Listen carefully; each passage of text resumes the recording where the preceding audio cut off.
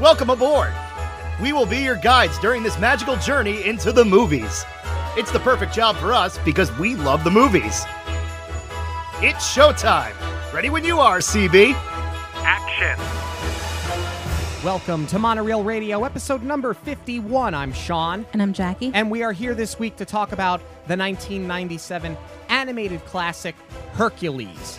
I don't know about you, but this was a very popular one in my house. My brother and I basically wore this VHS out. This one escaped me for a long time. That's shocking to me. I don't know what it was. It wasn't like there was no interest. I don't know what I was doing in 1997 that I couldn't get to a movie theater, especially because this came out, I think this was June. This was like the first one right after school let out. I don't know. Like there was nothing that I can recall that was that significant in my life that I would have missed a Disney release. Well, yeah, because I remember when we went and bought the DVD, and I don't remember if it's that, and this was, I don't know, maybe 6 or 7 years ago. I don't remember if it's that you had never seen the movie, period, or if you had only seen it once. Whatever it was, though, I was like totally astonished. I think I had seen part of it. Like I caught the tail end of it on TV and I just never saw the whole thing.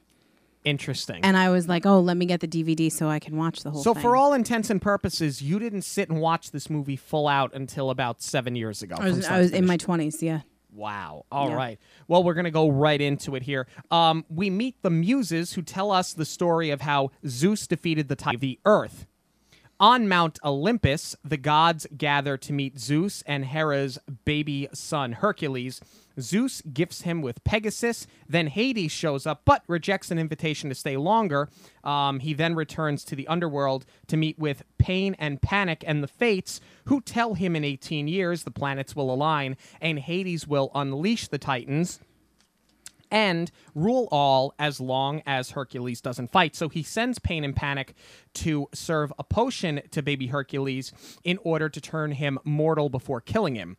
Hercules drank all but one drop of the potion, failing to turn him totally mortal. But actually, no. Well, the thing is, so he is mortal, but he is found by two farmers and is raised as a human, in spite of the fact that while he drank all but one drop of this potion, he still retained his godly strengths. Pain and Panic lie and tell Hades that Hercules is dead. As an adolescent, Hercules is a cast-out due to his strength, and his adopted parents tell him that they found him wearing the symbol of the gods. He goes to the Temple of Zeus for answers, and Zeus's statue comes to life and tells Hercules that he is his father and that Hercules must prove himself to be a true hero in order to become a god again and come back to Mount Olympus. He reunites him with Pegasus and tells him to seek out Philoctetes, who will train him to be a true hero. Phil turns Hercules down at first, but after some persuasion from Zeus, reluctantly agrees to come out of retirement and trains Hercules. Years later, Hercules clumsily rescues Megara from a centaur, Nessus, and is smitten with her, although she couldn't be less interested. They then learn that she sold her soul to Hades to save her boyfriend, who then in turn left her. Hades finds out that Hercules is alive and hatches a new plan to kill him. Hercules and Phil arrive in Thebes to show people that he's a hero, but initially he fails in trying to prove that he is one, of course. Meg arrives and tells Hercules that two children are stuck under a rock in the gorge, and Hercules rescues them to prove that he's a hero. Unbeknownst to Hercules, the kids, quote-unquote, are Pain and Panic, and this entire thing is a trap that was set up by Hades. A giant snake arrives, but Hercules cuts its head off, thinking that he's beaten him. Well, that just causes the head to be replaced with 3 more heads. He then realizes that he can't defeat him this way, so he causes a rock slide to crush the creature and becomes a famous hero, but he finds out from Zeus that he still hasn't proven himself enough to go back to Mount Olympus. Hades tells Meg that if she helps him kill Hercules, he will grant her her freedom. Because, like I said earlier, she sold her soul, and he has no qualms with reminding her that I own you. Meg pursues Hercules and convinces him to blow off his day with Phil and spend it with her, and she ends up falling for him. Phil overhears Hades and Meg talk about the demise of Hercules and runs off to tell Hercules about this before he can hear Meg tell Hades that she won't help him. Phil tells Hercules about her intentions, but Hercules refuses to believe it. After an unintentional physical confrontation, Phil storms off, and Hercules is approached by Hades, who tells him if he gives up his powers for 24 hours, that Meg will be set free, and Hercules agrees to do so if Meg is safe. They shake on the deal, and Hades tells Hercules that Meg was working for him all along, and though she does try to deny it. Out to release the Titans and destroy Zeus. Meg and Pegasus convince Phil to come back and help Hercules. Hercules defeats the Cyclops, but a column falls on Meg, eventually killing her. But first, Hercules leaves to pursue Hades, who, along with the Titans, have taken control over Mount Olympus. He helps free the gods who fight back and help him defeat the Titans. Hercules returns to Meg to find that she has died, and he goes to the underworld to get her back from the river Styx and makes a deal with Hades to trade spots with her. As the fates go to cut the cord on his life, it turns out that this sacrifice was enough to make him a true hero, and the cord can't be cut as he is now a god again. He punches Hades into the river, and Hades is then dragged down by the souls that are in the river Styx. He returns Meg's soul to her body, and they go to Mount Olympus together. She is mortal, though, and not a god, so she cannot go with him to Mount Olympus. All she can do is stand outside the gate. He is offered his spot back on the mountain, but he rejects it to stay on Earth with Meg and is turned mortal again. I still can't believe that it took you this long to see this movie. Like, as I'm reading this plot, I'm thinking to myself, like, how did you not see this movie when it came out? No, especially because I do really like Greek mythology. Like, anytime I took a class in school, like, it was always something I was really into. And I'm happy that, you know, after Disney pretty much cornered the market on fairy tales, that they kind of went this route and tackled a different kind of storytelling. Yeah, and this movie, when it came out, was on the heels of Pocahontas and Hunchback, both of which were sort of box office disappointments for Disney. Well, that was one of the things that I read about this, was they decided to do it because it was a little bit more lighthearted, and in comparison to Pocahontas and Hunchback, they were both pretty dark films. Especially, you know, Pocahontas is obviously based off a true story. Hunchback based off of a fiction, but still, Hunchback is a really, really dark film. Yeah, it is. And they wanted to go with something a little bit safer and something that was really comedy forward. I think, going from the jump, I think that the Muses are such a smart vehicle for moving this story forward. I love the Muses. I always have. Yeah, it's such a great opening, and I love how they use them for the transitions from scene to scene, because you're jumping through really time and space. So it's a good way to ground everything together. Yeah, and they, within themselves, provide good comic relief. Absolutely. I love the parody of this god as a cast-out. I thought that was great, because otherwise, you know, I mean, yes, he was kidnapped. Yes, he was turned mortal from being a god, but otherwise, why would you feel bad for Hercules? Yeah. They kind of had to, like, for all intents and purposes, literally and figuratively humanize him. Right, and I think it was a smart choice to make him not know his own strength, rather than go with like a Gaston kind of approach where if he's really buff and egotistical, I don't think it would have been as funny. Yeah, I think that him as a klutz is great comedy, and I love the juxtaposition, and it does enough where it's funny, but it's not totally over the top, nor does it get dragged out or feel like the joke has just like beaten itself to death. No, and especially because it lends itself to the whole training sequence with Phil. Yes. It's fantastic. The only thing that bothers me a little bit, well, there's two things. One is that when Hercules is kidnapped, he's an infant and he's not in the same room with his parents. He's off on like a side cloud, if you will. And yes, he's got Pegasus there, but I was like, come on, this is the easiest kidnapping ever. And it was so obvious. Well, yes and no. I mean, I understand what you're saying. You know, for all intents and purposes, a baby, especially an infant like that, would sleep in the same room as his parents or her parents, but it's Mount Olympus. It's not like it's 123 Main Street in Smithfield. Well, that's the other thing. There's no security. Like you're talking about, this is Zeus. He's a god. I know he fights with lightning, but you don't have better security? Well, the only people that could get there were gods. A mortal could not just walk in there. So I guess the idea was that Hades probably is the only person that would ever want to do something like this, but he's not going to leave the underworld to come do it. Of course, he doesn't. He sends Pain and Panic. That's the other thing. And I'm about to crush this plot in one fell swoop because I don't like when films can just be completely unraveled.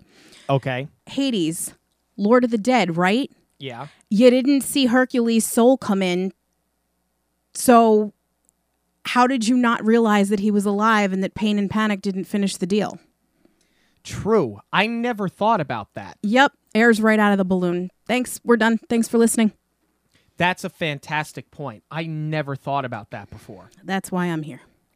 Good for you. Well, anyway, there's just so much about this movie. It's not that the plot is that involved. It's a pretty straightforward movie for all intents and purposes. Hercules wants to get back to Mount Olympus. It's sort of formulaic. And the only cog in the plan, other than Hades wanting to unleash this, attack on Mount Olympus, is Meg. And I got to be honest with you. I dig her as a character in this movie. I like the fact that she's in it. I love her attitude. She's so unlike any other, because she's not a Disney princess. Meg's just not a princess. Well, that's it. I like that they went with the anti-princess, but I think you can kind of compare her to Esmeralda a little bit. And that's not just because, they're coming on the heels of each other, but Esmeralda was not a Disney princess either. She wasn't even with the leading man in that movie. She doesn't end up with Quasimodo. Right. But I think that they're sort of different, though, because Esmeralda is sort of for the greater good. Meg is just about Meg. Right, and you can't really trust her, where Esmeralda you can. Right, you know that Esmeralda is not a villain. Meg kind of teeter-totters, but, between She's both working sides. with the villain. Right. She's unique in terms of her attitude and her body language. If anything, she's more like Jessica Rabbit, in that she's got that sort of sultriness, and you don't know if you can trust her until you get towards the end of the movie. She's definitely more femme fatale. Without question.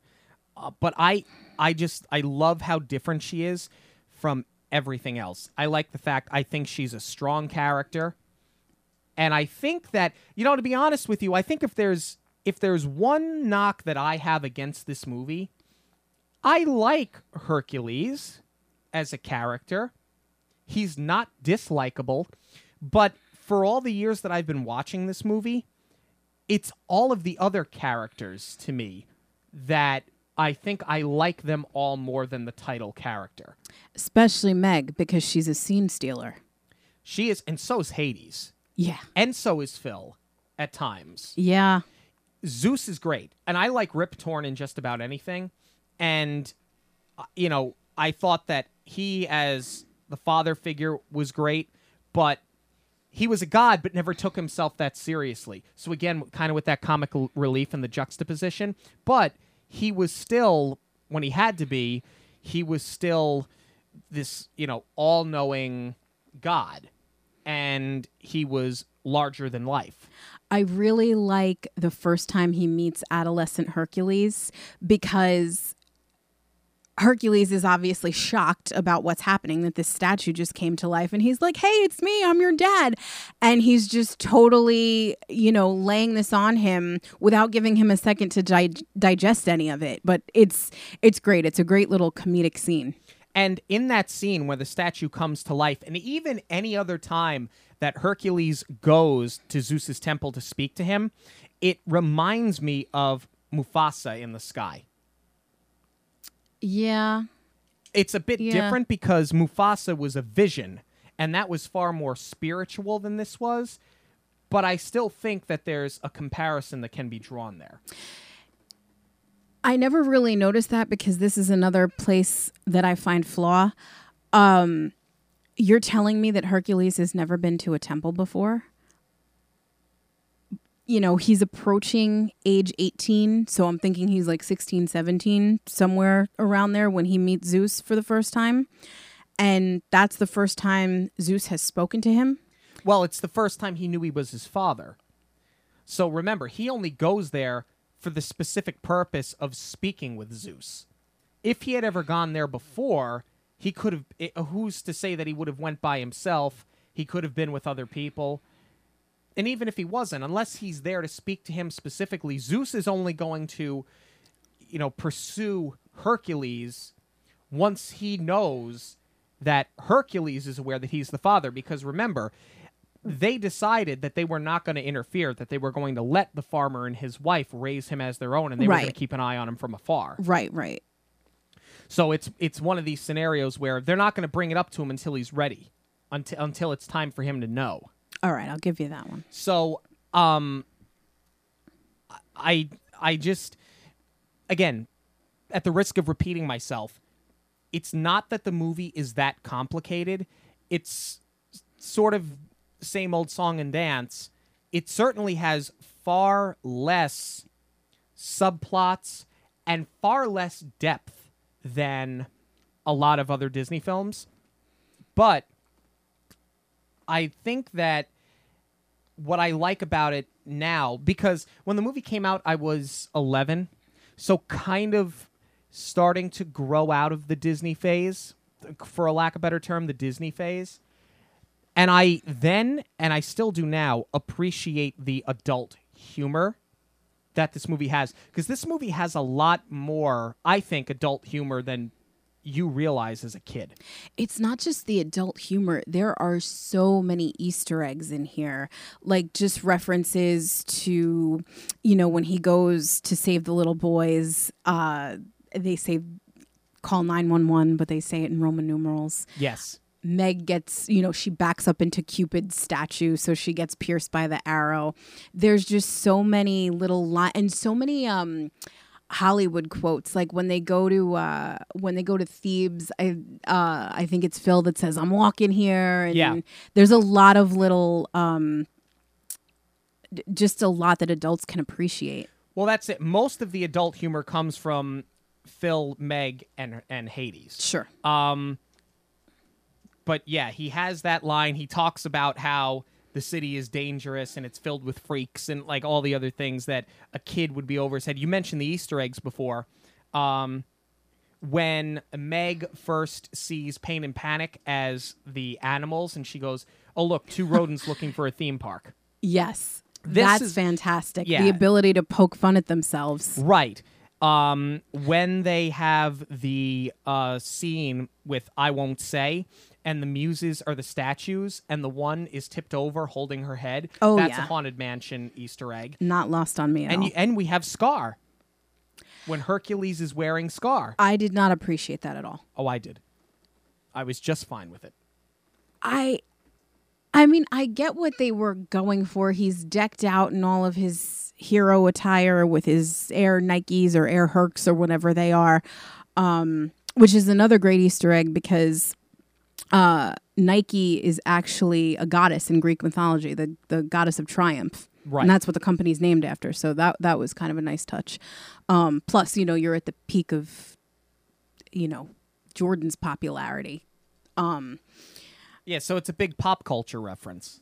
Right. But that still carries over because now you've got LeBron James, although he I think is wearing Jordan shoes now. But like every major athlete has some big endorsement. Oh, for sure.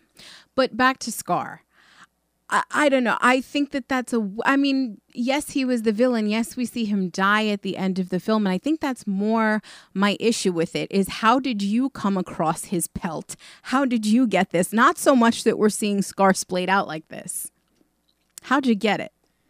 It's an Easter egg. I didn't really look into it that far. I just thought it was funny. Well, you know what the other thing, too, is, though? I'm wondering if they were afraid that if they made it any other color, that it would be confused with Mufasa or Simba. That's a very good point. No, because that would traumatize really a be kid. in poor taste. We've already seen Mufasa lying there. I don't need to see that again. Right. But, you know, a different Easter egg that I would have appreciated more than that, you know, how there's the internet rumor of all the Pixars being connected. If we're doing like real talk here, Poseidon and Zeus are brothers and Poseidon's son is Triton. So really, I wish they had some kind of Little Mermaid connection because technically they're first cousins. Yeah. And there weren't... Like, I looked into it to see if there were more Easter eggs, but other than these couple that we mentioned, there weren't really any. No, just that at the end of I Won't Say, it kind of sounds like Kiss the Girl, and I think that Menken did that on purpose. Probably. And we'll talk about the music in a few minutes here. Towards the midway point of this movie, I started to think... Not that I think it's overtly offensive, of course. I don't. But there is an awful lot of male advancement jokes thrown at Meg that probably don't fly anymore. Like when Hades says, maybe I've been throwing the wrong curves at him. And he gestures along with it. Yeah. I just think that if that movie were getting made now and supposedly we're getting the live action remake, I feel like Disney would have played that safe. I don't think they would have touched it. I don't think they do now. I don't think you can in Post Me Too. Right. No way. But every advancement on her is cringeworthy, and I love it. Just because of the way that she handles it. Yeah. Especially with Phil, with Hades. Like I said, I just think that she's an incredibly strong character. And I think that people talk about these strong female characters in Disney movies. Specifically, we talked about it in episode number 1 when we talked about The Little Mermaid. And by the way, we still have another week left in our contest. Go to the social media on Instagram, Facebook, and Twitter at Monorail Radio to see how you can enter to win a copy of The Little Mermaid on Blu-ray DVD digital combo pack. But I had mentioned on that episode over a year ago now that she was the Gen X Disney princess. And I think that she set the table for a lot of the strong princesses that aren't, as you said in the first episode or second episode, the flowery princesses. Right. Because Jasmine, Belle, Mulan, they're much more defiant. They're much more defiant. Even Pocahontas, even though that was based on a true story. Even to a lesser extent, Nala. But she's so different from all of them. Yeah. Just because of her general attitude. Because the others are independent, but she's really, not that she's not independent, but I feel like I'm not articulating this very well. I feel like she's more than independent. And the interesting thing about that is that she's literally owned by Hades. Right. I think it's her I don't care what you have to say about me attitude. I think really her and Esmeralda were the first ones to really put men in their place. They're both a lot more sarcastic. And I think that was part of the whole, if you think about the time period, it was that women's lib in the 90s and, women started becoming a lot more assertive. And, it's really the sarcasm, I think, that differentiates them from any other Disney. I don't want to say princess because technically they're not, but any other strong Disney female. Mm-hmm.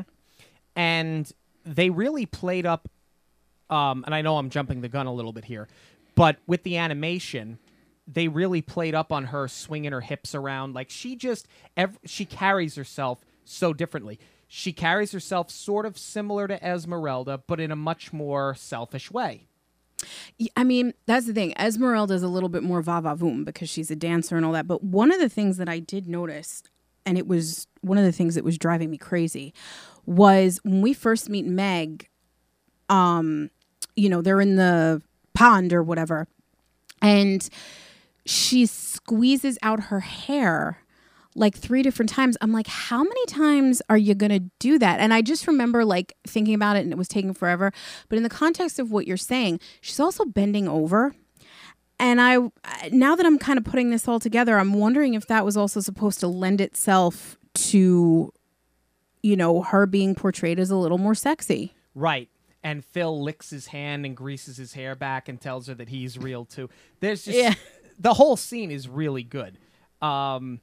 And I'm interested when they eventually do this live action remake because it sounds like they're moving forward with it. I'm interested to see how much of that they play on.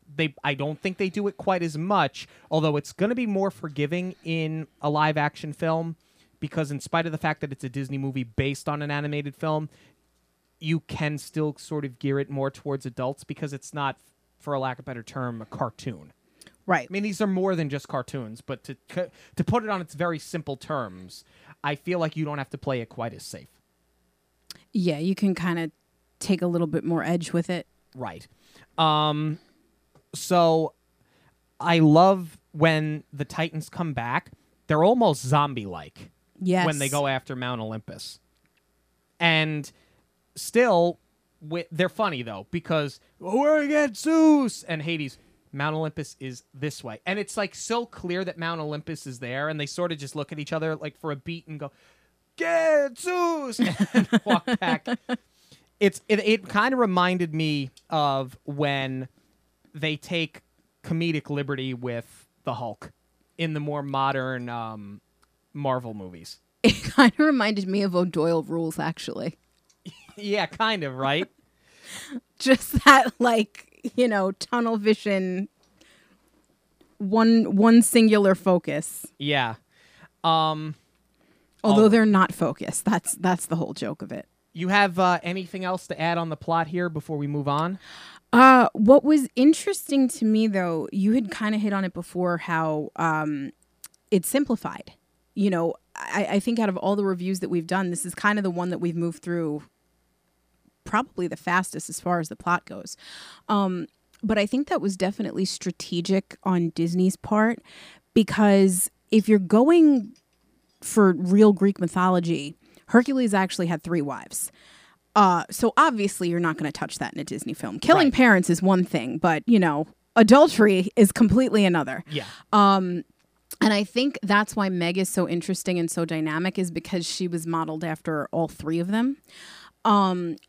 But I think because they were trying to steer clear of that aspect of it, this film actually more closely resembles Oedipus, if anything, as far as, the fates and fulfilling a prophecy.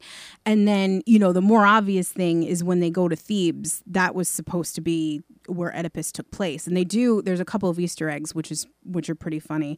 How they're referencing the floods and I think the earthquakes.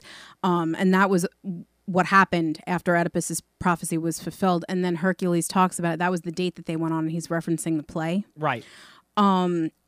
So I don't know. I guess I just find it interesting that, you don't want to tackle adultery, but you'll go for Oedipus. Yeah, it's sort of an interesting choice. Yeah, definitely. Yeah, you know why? Because I guess with the Oedipus thing, it's a nod to it without them overtly discussing it. I guess, yeah, and there's not enough there where a child's going to pick up on it and question, oh, what's this story? Right. Which, if you're not familiar with it, I'm not going to be the one to explain it right now. Yeah. But as we stated before, it's simplified in that I literally can give you the motivation for every character in a sentence or less per character. Right. You know, like even with Phil, you don't even need a full statement. It's glory and recognition. That's his motivation. It's all he wants. Yeah. Glory and recognition. That's it. So it is very straightforward, but that's not to say that it's bad. It works for what it is. And especially after coming off of the last two films that were all intents and purposes flops, that were supposed to be these big epic journeys, I think in this case, simplifying it was probably the best decision they could have made. I agree. Speaking of the last two films, I do want to talk about the animation a little bit before we get into characters and music. One of the things that stands out to me, and I think it probably has to do with, I'm a huge Hunchback fan. We haven't reviewed it on the show yet, but spoiler alert, I love that movie. And I think my biggest beef with the animation here, and I don't want to sound like I'm hating on it, because at the end of the day, you know, we do this podcast every week because we love and respect what the Disney animators do so much. So it's not that I'm saying it's bad. It's just not my cup of tea. And what kills me is that, you know, you're talking about Mount Olympus and Greece, and then when Hercules is, you know, mortalized and he comes to ancient Greece, I feel like there is so much that they could have done with the scenery that they didn't quite follow through with. And especially when you compare it to its predecessor and you think about what they did with Hunchback of Notre Dame and the detailed scenes that they did of Paris. I mean, come on. I feel like they kind of missed the mark a little bit, and there was a lot more detailed work they could have done to make the characters like pop off the background more. This, in comparison, looks so much more cartoony, when the film that they did before was so much more realistic. And that might have been a stylistic choice. It very well could have been. I think it was, which is why I'm about to disagree with you. I love the art of this film. I love the fact that it's stylized to look like Greek pottery came to life. Yeah, it does look flat. There's no doubt about that. And that also may have been Disney's way of playfully working around budget cuts. I don't know for certain, but maybe. My issue is not with them looking flat, because I do like that you get, like, this really puts the two in 2D animation, which is cool. And I'm totally on board with it being inspired by the pottery. All for it. They did the same thing with Aladdin, where it was inspired off the font, and that's why you get all these big poofy pants and things like that. Right. However, where they did it better in Aladdin is because these characters all look like they're in the same film. And that's what really drives me crazy about this one. Is, like, obviously Aladdin, Jasmine look similar to the Sultan, to Jafar. Like, they all belong in the same world. Here, I'm not even talking about Mount Olympus versus Earth. I'm talking about how, like, Zeus and Hera don't look like they belong together, and none of the other gods that are kind of in and out, you know, they don't really spend a lot of time on a lot of the gods. They're just kind of back and forth. But I just feel like they don't all belong in the same scene.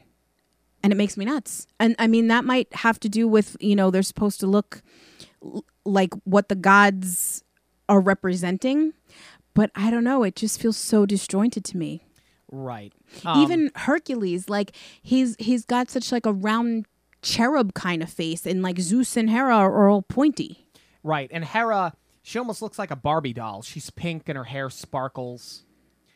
Yeah, she looks more like a My Little Pony than a Barbie doll. Yeah.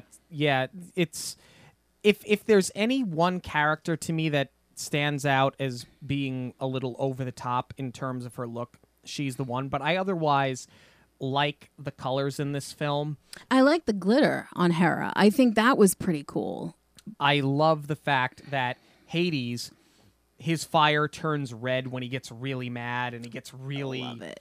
I guess that's the other thing too, is you're mixing so many different kinds of characters, mythical creatures, humans, gods, and the gods, they, like you said, they all look different. They all represent different things. I feel like there's an awful lot going on here, in spite of the fact that it's not a big cast. It really isn't. There are scenes where there are a lot of characters, but it's not a huge cast. Right. Like if you put it up against something like Beauty and the Beast, for argument's sake, you've got the Beast and, all of his sidekick. That's what it really is that there's not a lot of sidekicks in this movie, because the Beast has Cogsworth Lumiere and Mrs. Potts. Gaston has LeFou. Belle has her father. Like, yeah, you're branching out with that cast. Right. I love the tile floor in Zeus's temple. I think it's crazy good. That's darn impressive, yeah. But that's what I'm talking about. I wish that had carried through the rest of the film, something so detailed to make the characters pop off. Yeah, I don't know. I mean, it's a stylistic choice. You don't agree with it. I think that it looks pretty good. I think that the animation on Hydra was insane. I mean, I know he's CGI'd. And you can tell because he stands out like a sore thumb. But I think he just looks cool. I think they lit him wrong. I think the light is hitting him at a bad angle, and it looks very disjointed from the scene. The only bit of animation in this film that I don't like is at the very end, where Hercules and Megara get on the cloud and fly up to Mount Olympus. To me, it looks video gamey. And there's one point, too, where he's riding Pegasus into the sun. And, like, eventually, yeah, it's going to be in silhouette. But just,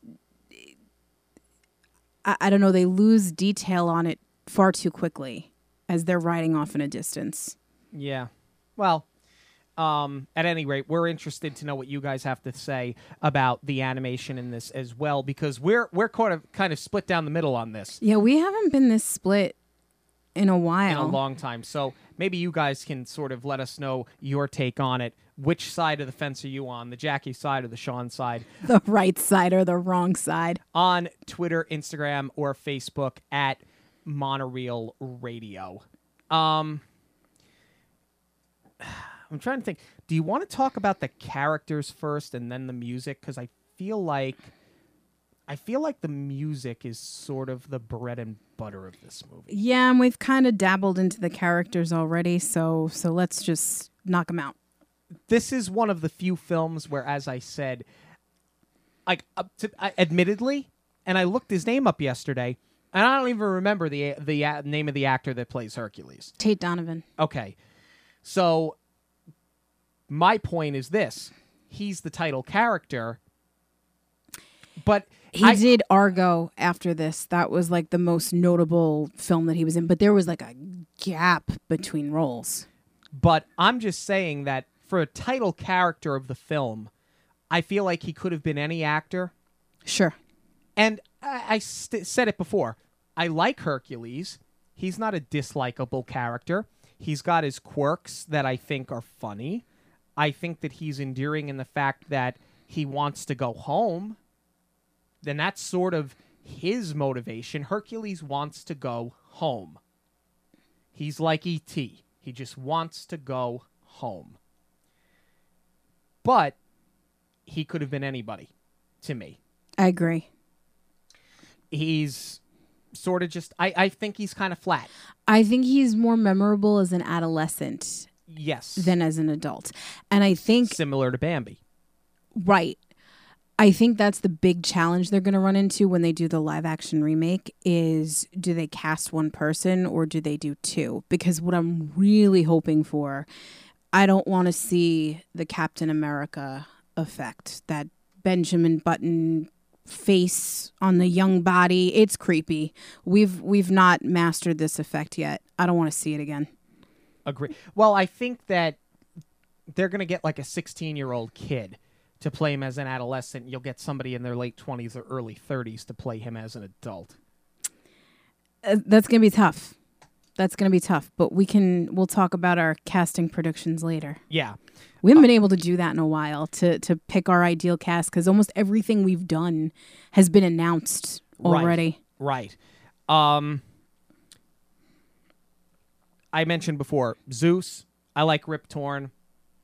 It's just Rip Torn playing Zeus. That's all it is. Yeah. But I like it. Big booming. Zeus reminds me a lot of Triton. Yeah. But not in a rip-offy way. No, not at all. You have Susan Egan as Meg. Interestingly enough, Disney wanted nothing to do with her in this role. Really?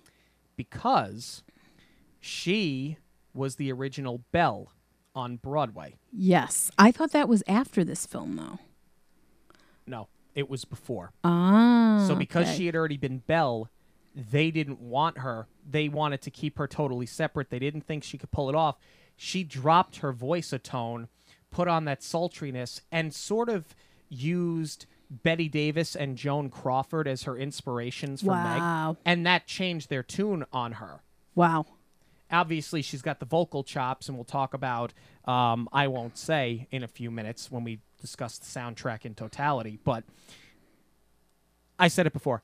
I love everything about Meg, and I love what Susan Egan did with her.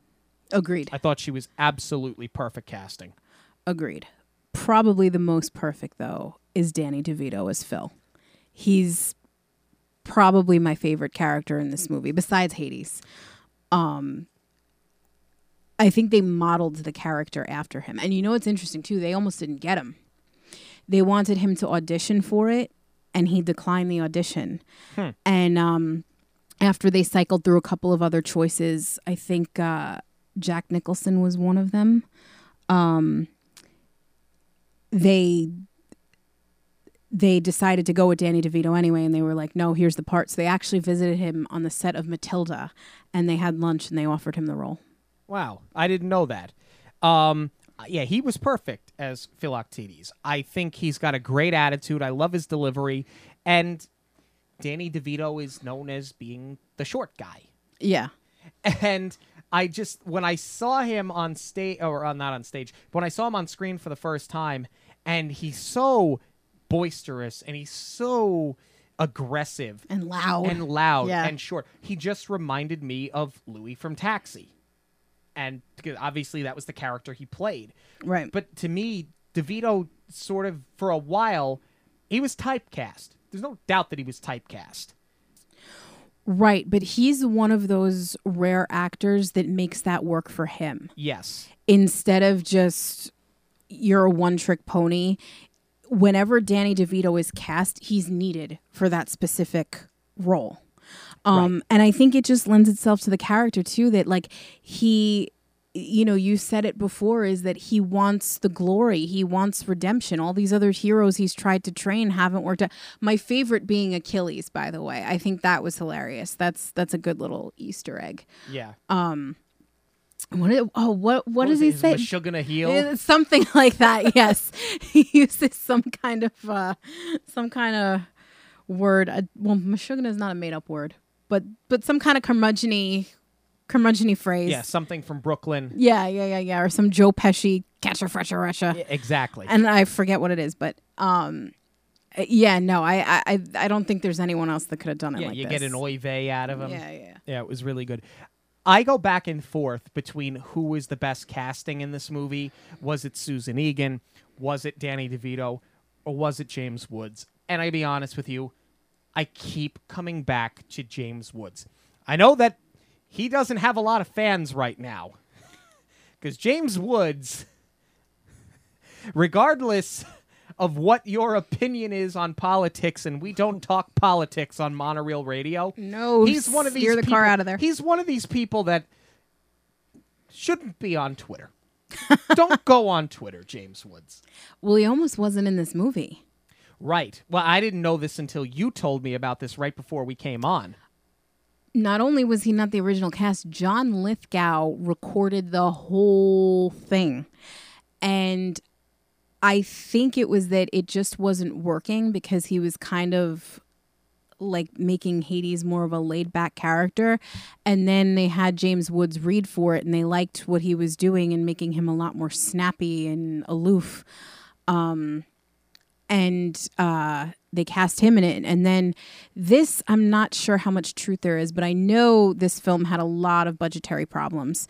They were running out, and they weren't going to be able to finish. And James Woods actually, he wanted to do it so bad and see the film come to fruition. He offered to kick back his salary to put into the rest of the funding. If that's true, that's an incredible story. Still shouldn't have a Twitter, but you got a heart of gold there. He was perfect for this. He's got the perfect snark, and a lot of his lines, especially with Meg, were ad-libbed.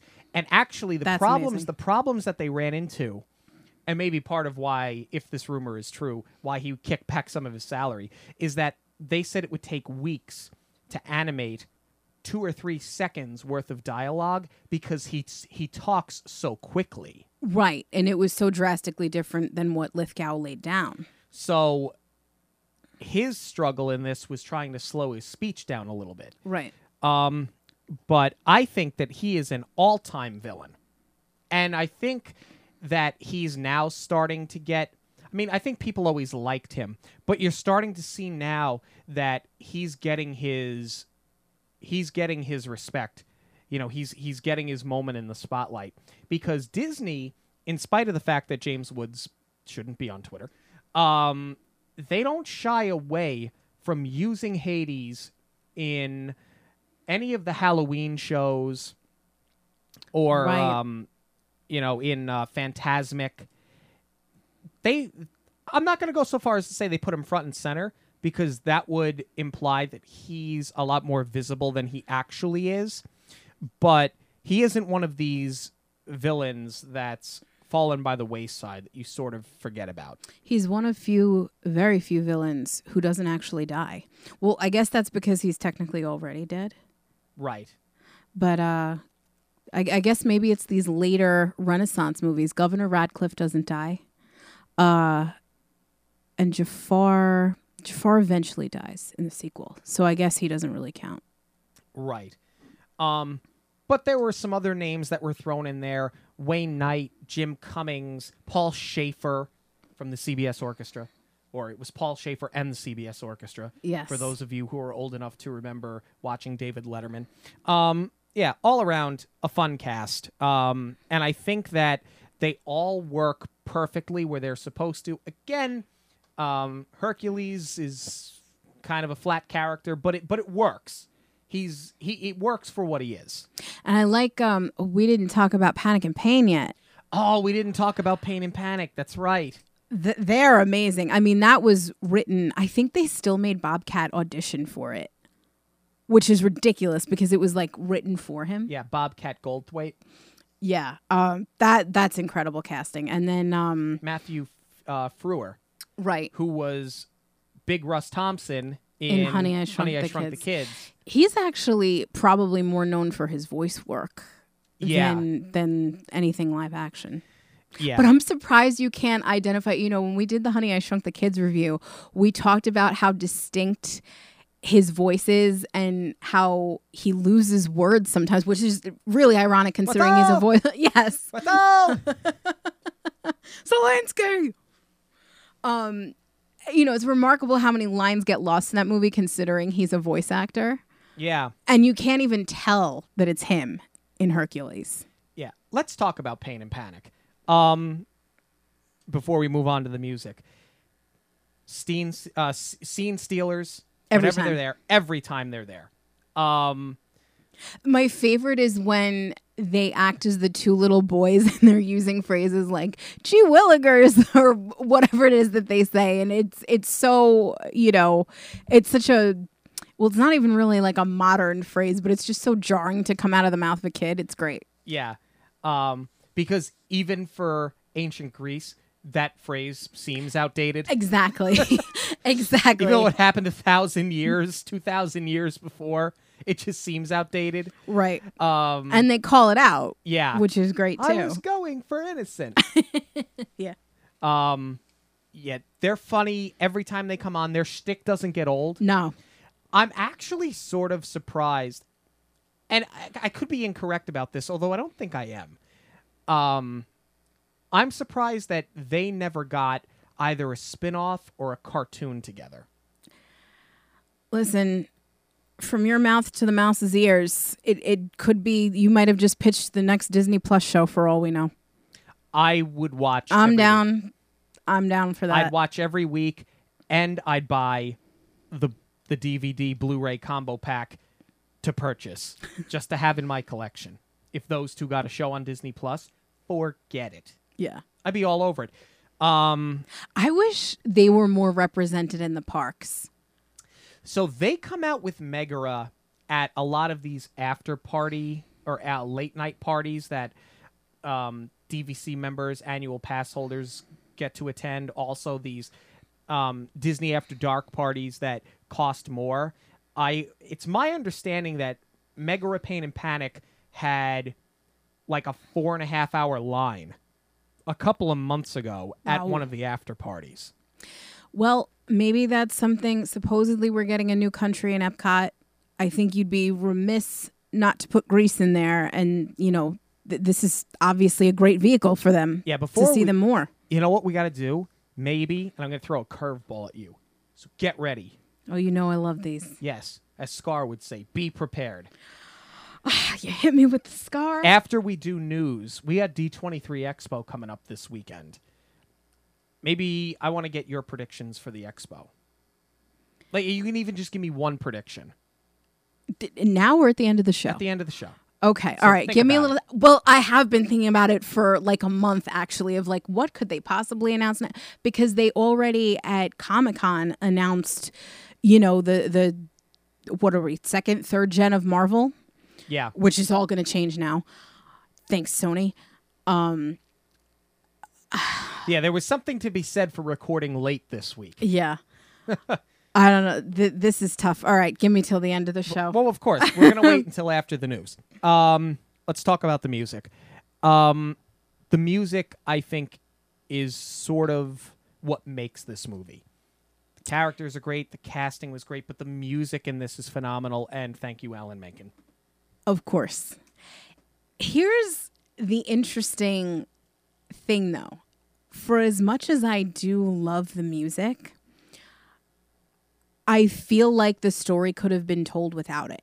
I'm not sorry we have it, but I just feel like because we're talking about Greek mythology, I almost feel like they could have done like an Emperor's New Groove thing where it's not a musical. They have like one song at the end. And I feel like that could have happened here because this is one of the rare musicals where the songs don't really move the story forward. It's more like inner monologue-y and not plot driven. Yeah.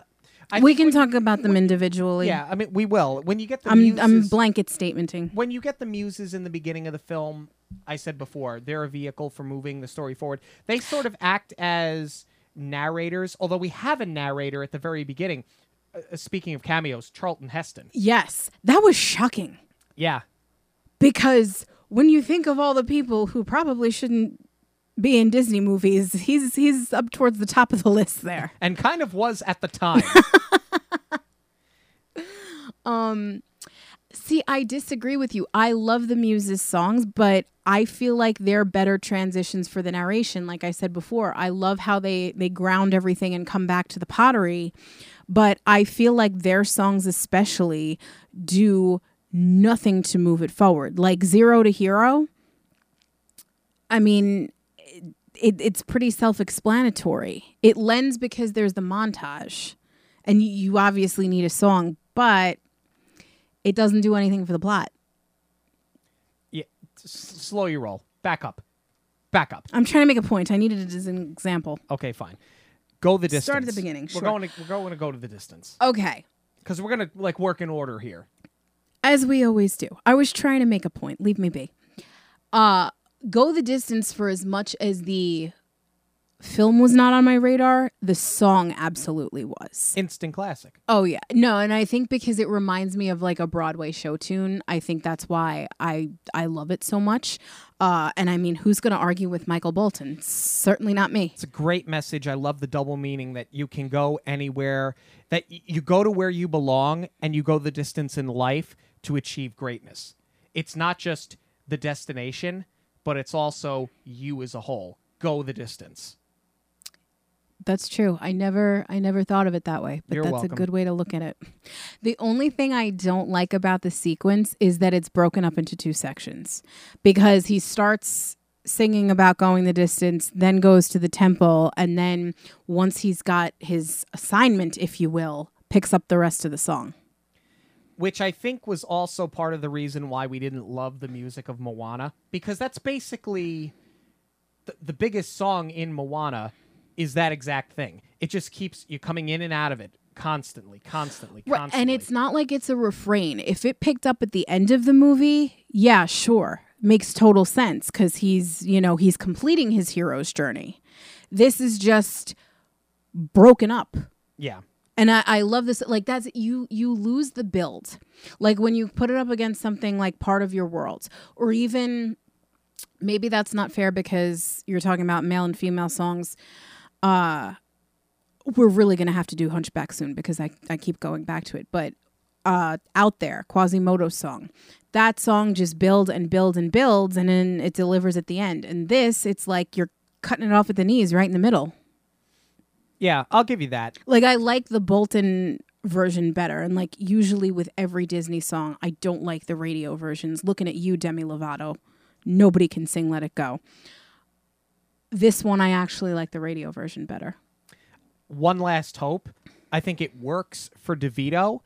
I think it's a great piece. Excuse me. It's a great piece for showing the passage of time. And it gives DeVito the opportunity to have a song without having to necessarily sing, because he's more talking through the song. Sure. But it's fun. I like it. I always have. It's a really long song, but it doesn't get old. Like when we watched it for the second time, I was like, this song goes on forever. But like they still give you something new in every single verse Yes, without it getting stale. It definitely is. Of all the songs, it's probably the one that's the least repetitive. Yes. But I think as far as, is it my favorite song? No, but it's probably my favorite sequence. Mm-hmm. Because I think it just lends itself so well. We don't have a villain song, and that bothers me. James Woods doesn't need a villain song. He has enough going on here. I guess, you know what I think Hades of? also doesn't need to sing his motivation. He's just not... To me, he's more used car salesman. He doesn't have the panache. I want a fun villain song. I know you do, but that doesn't mean that you should always have one. You know what I guess I'm thinking of? And just bear with me, but I'm going to talk about the other studio for a second. Okay. I love Anastasia. And Never seen it. What? Why would I have watched Anastasia? There was something in it for everybody. You seriously missed out. I watched Fern Gully. Whatever. We're not talking about Fern Gully. I couldn't tell you anything about Fern Gully, but Back to my villain song. Rasputin in Anastasia has like the best villain song. I dare even say it's up there with Be Prepared for Me. And it's you know, all the things I love about it. It's got the panache and the flamboyance and the green fire. And I wanted to see Hades do something theatrical with the blue fire. I'm seriously missing it. But I disagree, though. I don't think Hades needs a song. I think it works for Jafar because he's got some panache. I think it works for Ursula because she's bombastic and she's over the top. Hades is more out to get you, and he's out there to outsmart you, and he's a con artist. He's basically a con artist. So sing about that with the Fates backing you up. This is a great number. No. I totally disagree. But we're going to agree to disagree. Just like we're going to agree to a disagree on Zero to Hero. I love Zero to Hero. I think it doesn't get its respect. I don't think it gets its accolades. I think it's a forgotten classic. And I love like the church gospel thing. Like, I want to stand up and start like I just want to get up and start dancing. I would look like, if I saw this in theaters, I look like something out of the Blues Brothers. You'd look like Hercules. When Elwood starts dancing down the aisle in the church, that's me when Zero to Hero comes on. I love this song. You're I love gonna this number. knock your microphone out of the stands. That's okay. I can pick it up. Um, Just like they pick up the tempo. I didn't say I didn't like the song. I can't think right now. I like the song. I'm just saying it does nothing for the plot. We know that he's a hero now. We know that he saved Thebes. We get it. But similarly, it serves as to show a passage of time. That's what it is. You need the montage. And see, okay, that's where I'm saying that this song could have been just a straight non-musical, is because now we're talking about two songs being used for the sake of passage of time and not for the sake of plot. Well, I mean, yes, it's plot, but you can still show that in other ways. We don't need the montage necessarily. Yes and no. I think you need the montage because you need to show how big and how popular he's gotten. Because in his mind, he thinks he's done enough to go to Mount Olympus. And it takes Zeus telling him it takes more than being famous. Right. No, I recognize that. And I think but that if you didn't have this upbeat montage, I think you would have 5 or 6 scenes of him beating people up, and it would just get boring. And you lose the pomp and circumstance. Right. All right. I'll give you that. And if there's one number that I think this movie absolutely needs, yeah, I won't say. What I love about this most of all, first off, it does give... I think that's Meg. Obviously, it's Meg's song. But it gives Susan Egan the opportunity to show off her vocal range, show off her chops. And I love how Menken is able to throw back here because it sounds like a pop song from the 60s. It's like in his Kiss. Something like the Shirelles. That's what it reminds me of the most, is In His Kiss. Right, because then you've got the Muses backing her up. Exactly. And she doesn't have a lot of words in the song. It's mostly the Muses. She's just doing the chorus where she's like kind of doing the runs.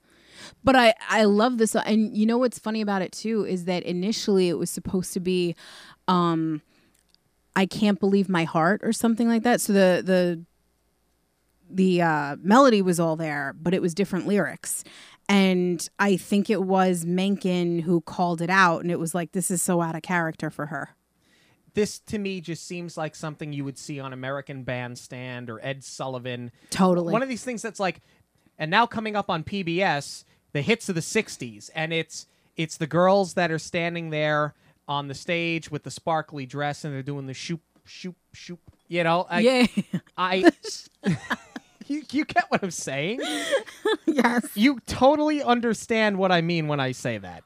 Yes. Right. I'm Or kind my of don't want to be on boyfriend's this wavelength with you, but yes, I do understand what you're saying. Any of those songs, I feel that this is as good as any of them. And had it come out in the 60s, probably would have been a tremendous radio hit. And I think you need this song because you need to like Meg for more than just her wit and her snark and her comedy. You need to like Meg as a character, and I don't think you accomplish that without this song. No, it totally breaks her down, especially because this is like the last song of the film, and usually you get your female song way, way earlier. But that's Right. also when it's princess-centric because they're doing their This Is What I Want song. So I think you needed her relationship with Hercules to develop to this point. Mm-hmm. But that was, that's the interesting thing about it to me is like, I had only seen bits and pieces of this movie. I had never done it in one full sitting until my 20s, like we talked about at the top of the show. But this song is what made me question. I was like, wait, have I seen this before? Because the song is so familiar. Because it is reminiscent of that 60s era. Yeah. But I love it. I love it as much as I love, Part of Your World and Let It Go. It's brilliant. I think that of all the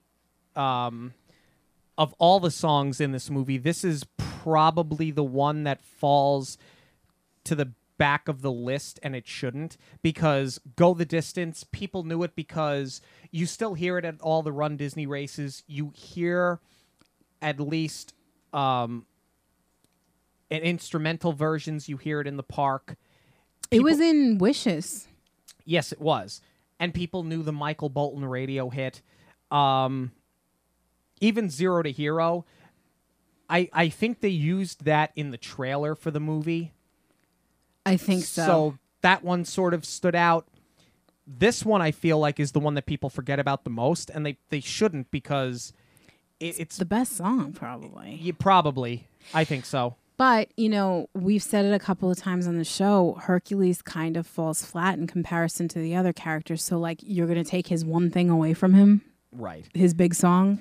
A Star is Born is the song that ends the movie.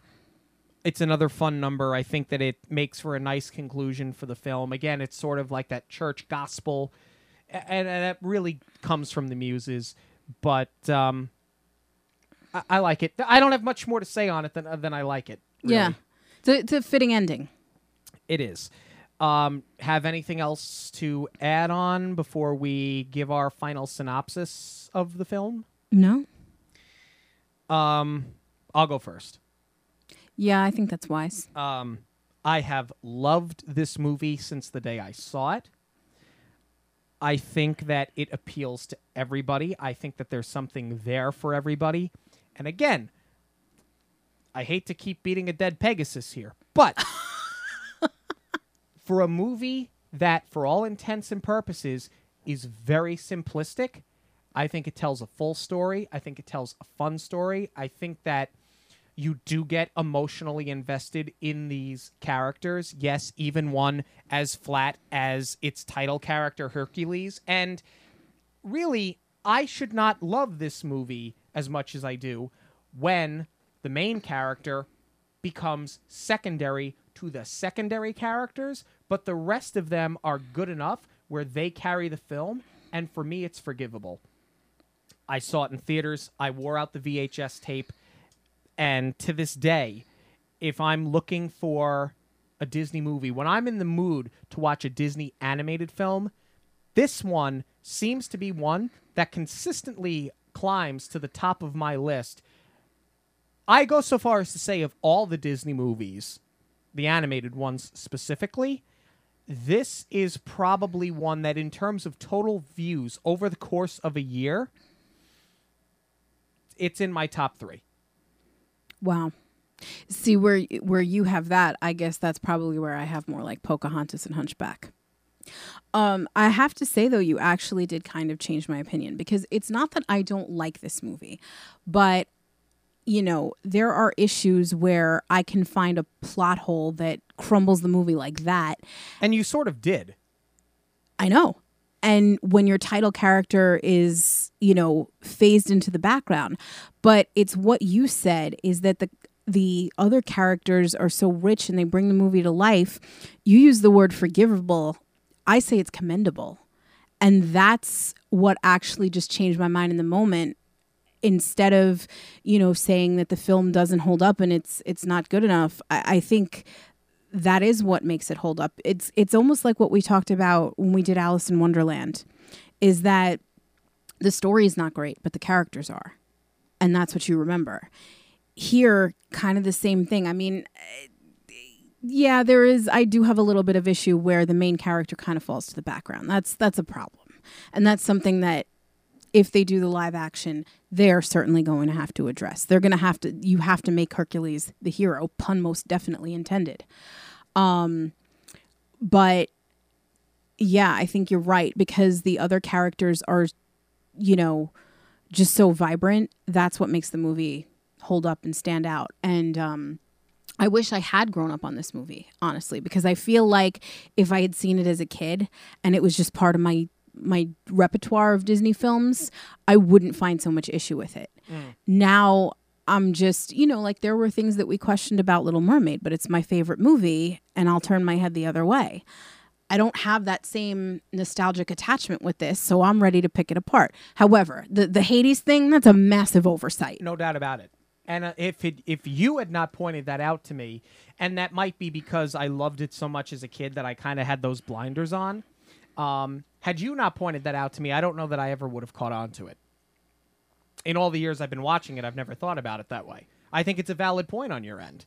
I think that it's without question a flaw. But then again, if you critiqued it so much from that standpoint, then the whole movie's over before it even really gets started. Right. I called out the same thing with Triton and his trident, and how he was able to control the sea. That's the real mythology of Triton. Right. So, and that's what I'm saying. That's exactly the point, is that I will overlook that. Right. I can't wait for this live action. Supposedly it's happening. They're saying that Alexander Skarsgård is who they're thinking of casting as Hercules. I don't know much about him because I don't watch True Blood. I never have. And apparently he's got a big role on that program. I do think, before we get into some of our casting choices, I do think that this needs to be a musical, though. Oh, yeah. Well, that's the thing. I mean, we're so attached to the music now. Yeah, I mean, they did do a Hercules movie starring The Rock, but it was, it's more action adventure. And that's the thing. That's where you're going to lose the Disney in this if you make it a straight action movie. This can't be 300. It can't be Troy. That's exactly what it would be if you take the musical elements out of it.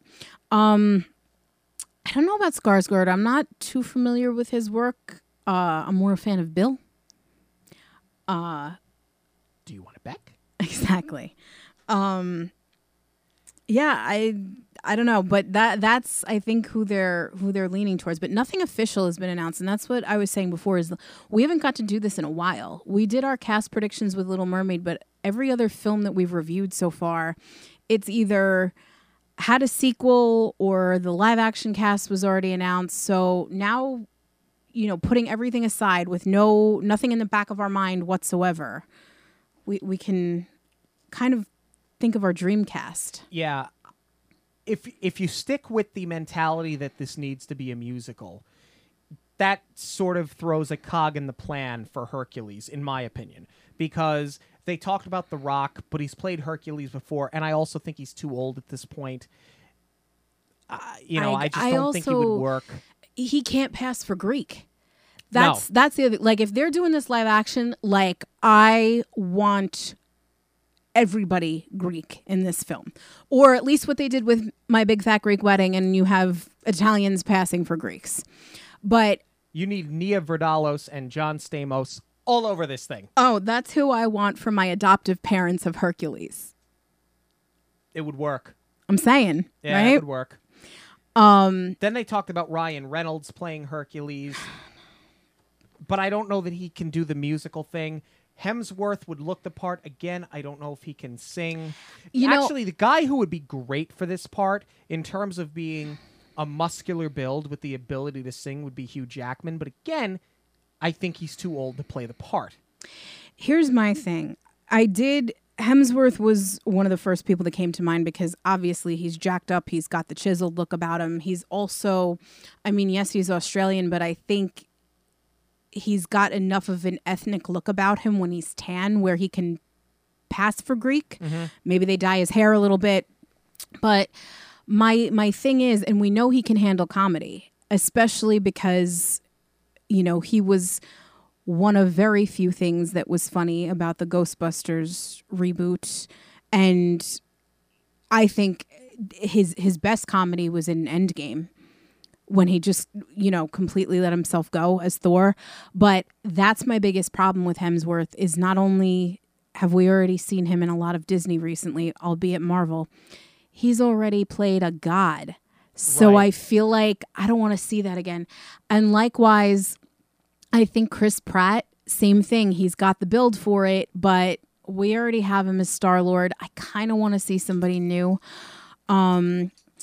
Here's the other thing I struggle with, is who could pull off the younger Hercules and the older one. I think, and again, we've seen him already. I think Tom Holland would be great for young Herc.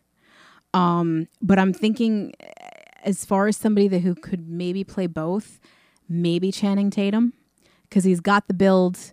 He hasn't really done a Disney yet. I think he can sing. Lord knows he can dance, but I feel like he could probably teeter back and forth between that adolescent and hero. Yeah, I know. I think one name you and I kicked around because we were talking about it the other day was Zac Efron, but I think because Efron can sing, he's the thing. So Zac Efron built like a truck, but he's lean chiseled. You need somebody that's a big, broad-shouldered guy, and that's where you lose Tom Holland too. He can play him as a 16-year-old. I don't think he can beef up like that yet. I think he's too young, and I think that's part of what it is with Efron too. Yeah, he just doesn't have the build for it. Meg, who do you got? I think the obvious choice, though she's not actually Greek, I just found this out, is Mila Kunis. I think just on sarcasm alone, like if you think to Forgetting Sarah Marshall, how she just has the ability to like put Jason Segel in his place in that movie, I think that's perfect for Meg. My other choice, although I think it would be too much of a scene stealer, is Gal Gadot. But you'd have to also get like a massive Hercules because she's tall. Yeah, I also don't know if she has the vocal ability to sing. I won't say. I don't know if she can sing. I just don't know. Yeah. Yeah, I think Mila Kunis certainly could pass for that Mediterranean look. I'm not going to get her as Ariel, as it turns out, so I'll throw Anna Kendrick in there because Anna Kendrick, I think, she's a good actress. I think she can pull off the snark. I think she can pull off can I or can I trust her. I think she can pull off a bit of selfishness. We know she can sing. I think she's too sweet and innocent. Got to give her a chance to do something else, though. I get what you're saying. I still think she would have been a great Ariel, but we're not going to get her as such. I didn't really have anybody for Phil or Pain or Panic. I have a couple of options for Pain and Panic. I technically don't have anybody for Phil. I say keep DeVito. Because you're going to have to CGI him anyway. Yeah. So do the mocap on the face and put it on the centaur body and don't change him. Yeah. You could do like maybe... They kept James Earl Jones as Mufasa, so just leave him. It's too iconic. Yeah, he was too good. Pain and Panic... I mean, you just use Key and Peele in Toy Story 4, but they kind of come as a package deal, and they work. They work together. That's who I had for it. I mean, I would have rather them held on Toy Story to see them in this. My other options would have been Seth Rogen and Jonah Hill. Jonah Hill is Jonah Hill would be an interesting casting. Rogen, and I liked Rogen in Lion King. It maybe, I don't know. And then my other choice, a little out there, but I don't care because he is getting involved with Disney films. I'd like to see Kevin Smith and Jason Mewes. Actually making Kevin Smith speak, but I think they could pull it off. Just for the chemistry alone. We know they have chemistry. Yeah. That would be very interesting casting. I have one pick for Hades. For me, it's the guy. I struggled with this one, and then once I thought of it, I was like, oh, this is so obvious. I don't know that we're going to have the same one. Go ahead. Bradley Cooper. Wow. Definitely not. See, I would rather see Bradley Cooper as Hercules. We know he can sing. And he can put on the muscle. And he's got the locks for it. I think he would just be a killer Hades. And maybe it's because we've seen what he can do with Rocket, with the sarcasm and the snark. Yeah. But I'm kind of married to my choice of Willem Dafoe as Hades. And I don't care that he's older. He would be really good. That's actually a really good call.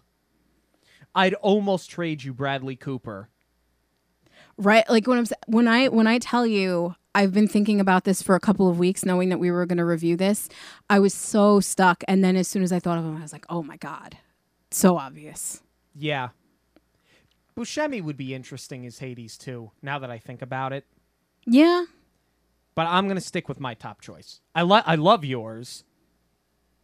I'd be happy with either of them. I'll put it to you that way. Yeah, I'm interested to see what they do. But you got, for the love Disney, put John Stamos in here. He does your candlelight visual every year. He loves the parks. And he's the most Greek thing you have. Please, yes. Let us know your casting choices on Twitter, Instagram, and Facebook at Monorail Radio. News this week, quite a bit happened. First off, sort of off topic, but Disney College Program application process started yesterday. So for all of you that applied, good luck to you. We know that we have some people that listen to the show that are of that age and that are looking to get into the program. Best of luck to you. That was a big deal yesterday. Twitter went crazy. I was hardly on social yesterday, admittedly. People went nuts I had yesterday. a day. Cruella, the film starring Emma Stone, has been moved. That broke today as well. Originally slated for a December 23rd, 2020 release date, now pushed back to May 28th, 2021. And Interesting. That's because the Steven Spielberg West Side Story is opening on December 23rd, 2020. And Disney acquired that in the Fox deal. So you're not going to go up against yourself. I don't know, though. I feel like Dalmatians, I think of it obviously this isn't Dalmatians, it's Cruella, but I think of it so much more as a winter movie than a summer movie. 101 Dalmatians, yes. But we don't know enough about what they're going to do with Cruella. Well, hopefully the first choice is eliminating fur coats, because that's also what screams winter to me. I mean, it could be all seasons. I mean... You're going to wear fur in July? No, but that doesn't mean the movie starts in December. True. It could take place over the period of time. What I'm interested to see is how they're going to, harden her, how they're going to turn her into Cruella de Vil. What is going to happen? And we discussed the live action and the animated 101 Dalmatians films a couple of months ago. You guys can go back and listen to those. And I think I asked the same question then. What are you going to do to make Cruella Cruella? I'm very interested to see what you do here. Well, I think there's a lot you can modernize about it, because, obviously since the 90s, the big thing was that, PETA especially didn't want people wearing fur. So if you modernize that now, especially with being vegan becoming so prominent, I think there's a lot you can do with it. Yeah. I mean, we're going to find out, but now we're going to have to wait longer. Yes. That's the point. And then the biggest news of the day. This was the bomb that dropped around, I'd say around 3, 4 o'clock? Yeah. And I think it started to pick up traction around 6. Sony and Disney have seemingly ended their agreement in regards to Spider-Man films. So here's what happened, if you believe all things that you read on the internet. It would appear that Disney has first dollar gross of 5% on all of the Spider-Man films. And what that means is that Disney gets 5% of ticket sales from opening day. Day, not weekend, not first week, day. And that's it. And Sony gets the rest. So Kevin Feige and Marvel Studios and Disney tried to negotiate a co-financing of the Spider-Man franchise moving forward with a 50-50 split. The Universal fair deal. Sony said no. And it seems like Sony didn't even counter. They just said nope and moved on. It makes things sort of sticky for both Marvel and Sony, because now that Spider-Man is no longer considered to be in the MCU, he can't be mentioned in any Marvel films moving forward. The flip side of that is none of the Marvel characters or storylines or plots or flashbacks, including Endgame, Tony Stark, etc., and so forth, can be mentioned in the Spider-Man films. Just when we finally get ourselves a decent Spider-Man franchise. At this point, you know what? I don't even care. Every Spider-Man franchise has been doomed, whether it's Tobey Maguire crying or that they can't make up their minds and come to an agreement. Just let it burn. You know what? I'll be honest with you, and I understand we are a Disney podcast. I sort of get this from Sony's perspective. I get it. Because Sony does not have a franchise that's going to make the amount of money that Spider-Man is going to make. What I'm just interested in seeing how this all plays out is that this is the first company to go up against Disney that actually has some kind of claim or like some kind of legitimate power to stand up to them, because everything else that's tried, Disney's just thrown money at it and said, well, we're just going to buy you. Don't think that's not a possibility either.